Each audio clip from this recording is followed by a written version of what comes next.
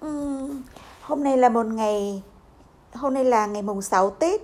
Mọi người bắt đầu đã dục dịch đi làm. Năm nay lại là một năm Covid tiếp theo, năm Covid thứ hai. Cho nên là các bạn học trò thì vẫn ở nhà học online. Ngoài trời năm nay thời tiết rất lạ nhé. Là sau Tết thì trời lại trở lạnh. Hôm qua thì có mưa xuân và bây giờ thì ngoài trời gió đang gào rú ầm ầm, nhưng mà trời khô, là mình thì cảm giác rất là thích thú, bởi vì là ở trong nhà thì mình lại cứ mỗi lần trời trở gió lạnh ngoài trời thì trong nhà mình lại đốt bồ kết với tỏi với vỏ cam, rất là ấm cúng, rất là thích. Mình muốn nói đôi chút về Tết năm nay. Mọi thứ đến với mình giống như là cái mà mình có thể tổng kết lại qua cái Tết năm nay, thì đó là một cái Tết vừa vặn, đủ về mọi thứ, vừa duyệt về mọi thứ luôn. Kể từ gói bánh chưng này, mình không có chủ động là phải gói đủ hay là phải gói như nào, nhưng mà mọi thứ đều vừa vặn, đỗ gạo thịt đều vừa vặn hết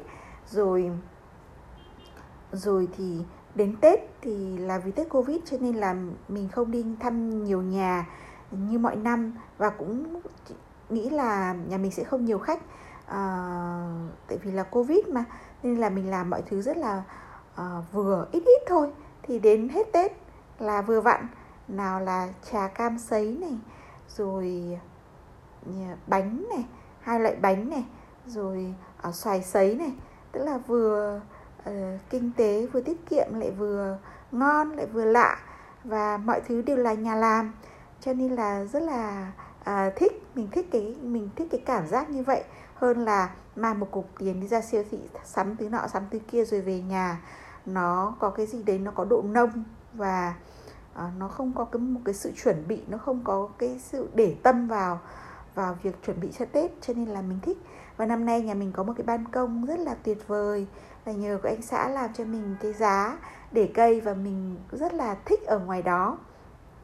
Mình ngồi ở ngoài đó nhiều hơn, thưởng thức cái không khí xuân, không gian xuân ở trong nhà nhiều hơn.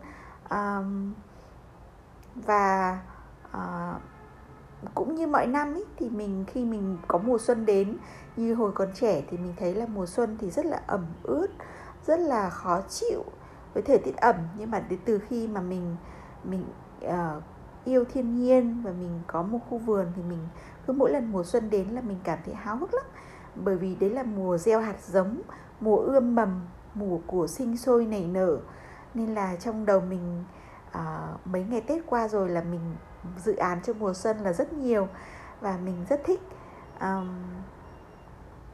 Năm nay thì mình sẽ dự định là sẽ học lái xe này, sẽ học thêm Reiki, tìm hiểu về năng lượng này, rồi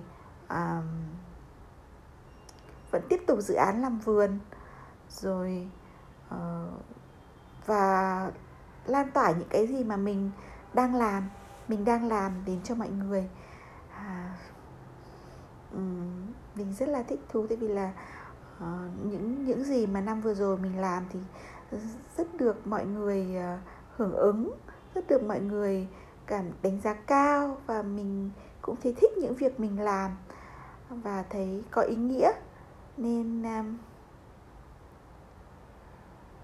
là năm mới đến, chúc cho mình một năm có thêm nhiều tình yêu, thêm nhiều sự sáng tạo, thêm mọi thứ trọn vẹn và đủ đầy, và thế là rất được rồi.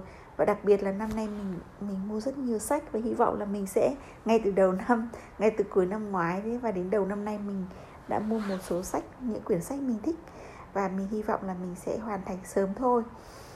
Đấy là những dự định trong năm nay. Thêm một chút vẽ vời nữa, mình thích vẽ.